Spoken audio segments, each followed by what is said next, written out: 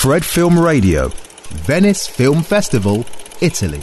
De la 78e Mostra de Venise pour Fred Film Radio, je suis Ilaria Gomarasca et j'ai le plaisir d'être aujourd'hui accompagnée par Ellie Fumbi et Joseph Mastantuono, réalisatrice et producteur du film Mon père le diable qui est présenté à Biennale College. Bienvenue. Merci. Merci. Alors Ellie, celui-ci, c'est ton premier film. Déjà, félicitations parce que ton premier film à Venise, déjà, ça doit être quand même une très belle satisfaction. Donc, dans ton film, on suit Marie qui mène une vie tranquille dans le sud de la France. Mais au fur et à mesure du film, on découvre qu'elle cache un grave secret. En fait, dans son passé, elle a été un enfant soldat. Donc, d'où vient l'inspiration de ce film? Pourquoi cette histoire? Mon père, il a travaillé pour les Nations Unies pendant très longtemps. Donc, je pense que ça a commencé comme ça. J'étais toujours,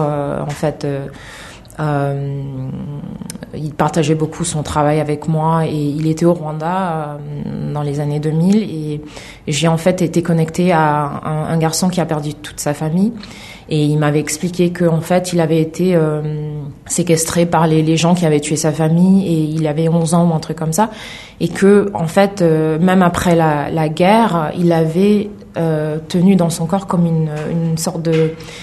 Il avait ses émotions, il voulait se venger pendant une dizaine d'années.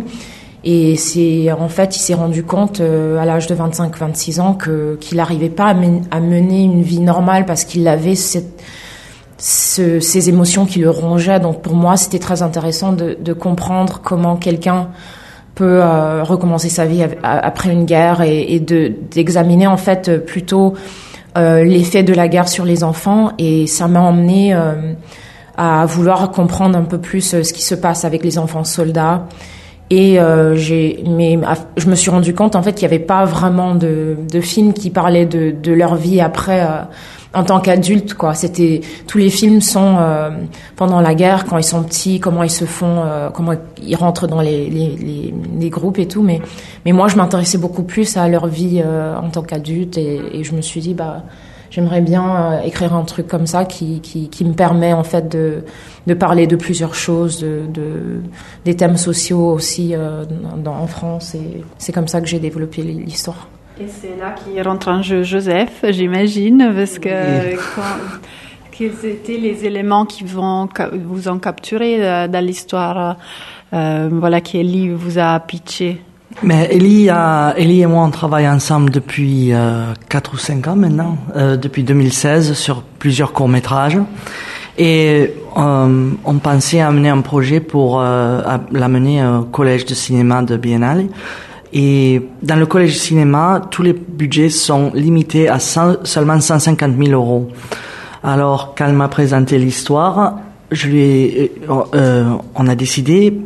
Pourquoi pas le faire dans la ville de ma famille, Bagnères de Luchon, parce que là, on connaît un peu tout le monde et toute la ville s'est mise vraiment derrière le projet, donc c'était possible. Et c'est ça qui a rendu le film possible et que... Et aussi, je voulais un endroit, parce que c'était assez particulier pour moi, je me disais, c'est une femme qui est dans une petite ville, qui se cache, donc je voyais les montagnes, je voyais cet aspect un peu... comment on dit claustrophobique claustrophobe. Voilà, claustrophobe. Donc quand j'ai vu les photos de cette ville, je me suis dit c'est parfait. Et en fait le fait que c'est aussi la ville de ta famille et qu'on avait beaucoup de ressources là-bas, c'était vraiment inévitable. C'est vrai que Marie, elle se cache, comme vous l'avez dit, dans ce petit village. Ouais. Mais quand le passé ressurgit, cette envie de vengeance, elle doit vraiment y lutter contre. Elle n'arrive pas trop à y faire face, même si elle a une stabilité. Elle sait qu'elle va renoncer à tout ça. C'est ça. Ouais, ça fait partie de la tension tout au long du film. Je pense qu'elle a déjà une vie, mais en même temps, le passé ressurgit, comme tu dis, de nulle part. Et puis, elle doit se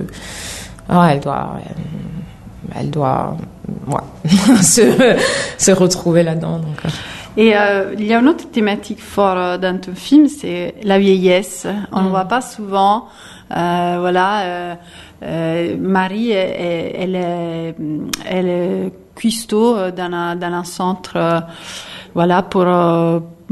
pour personnes âgées. Donc, ça amène aussi un peu une douceur à cet entourage. Pourquoi vous avez voulu le mettre dans... C'est bizarre parce que ma grand-mère, elle est morte pendant qu'on faisait le workshop à la Biennale. Et comme le film, pour moi, ça parle toujours déjà... au départ, il y a un thème de la vie et la mort. Donc, je me suis dit, quand elle est cuistot dans cette maison de retraite, et le fait qu'elle est entourée par des vieux, c'est inévitable que la mort est toujours près d'elle. Et donc, pour moi, c'était pour montrer aussi ce côté de Marie qui est très tendre, qui a appris à s'occuper des autres. Et donc, je pense que c'était très important pour ce qui vient après. Comme ça, on voit tous ces côtés qu'elle n'est pas juste une femme aigrie et dure.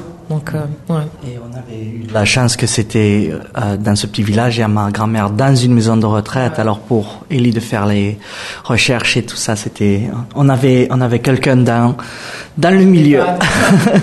J'ai eu accès à l'EHPAD en plus. Donc c'était merveilleux.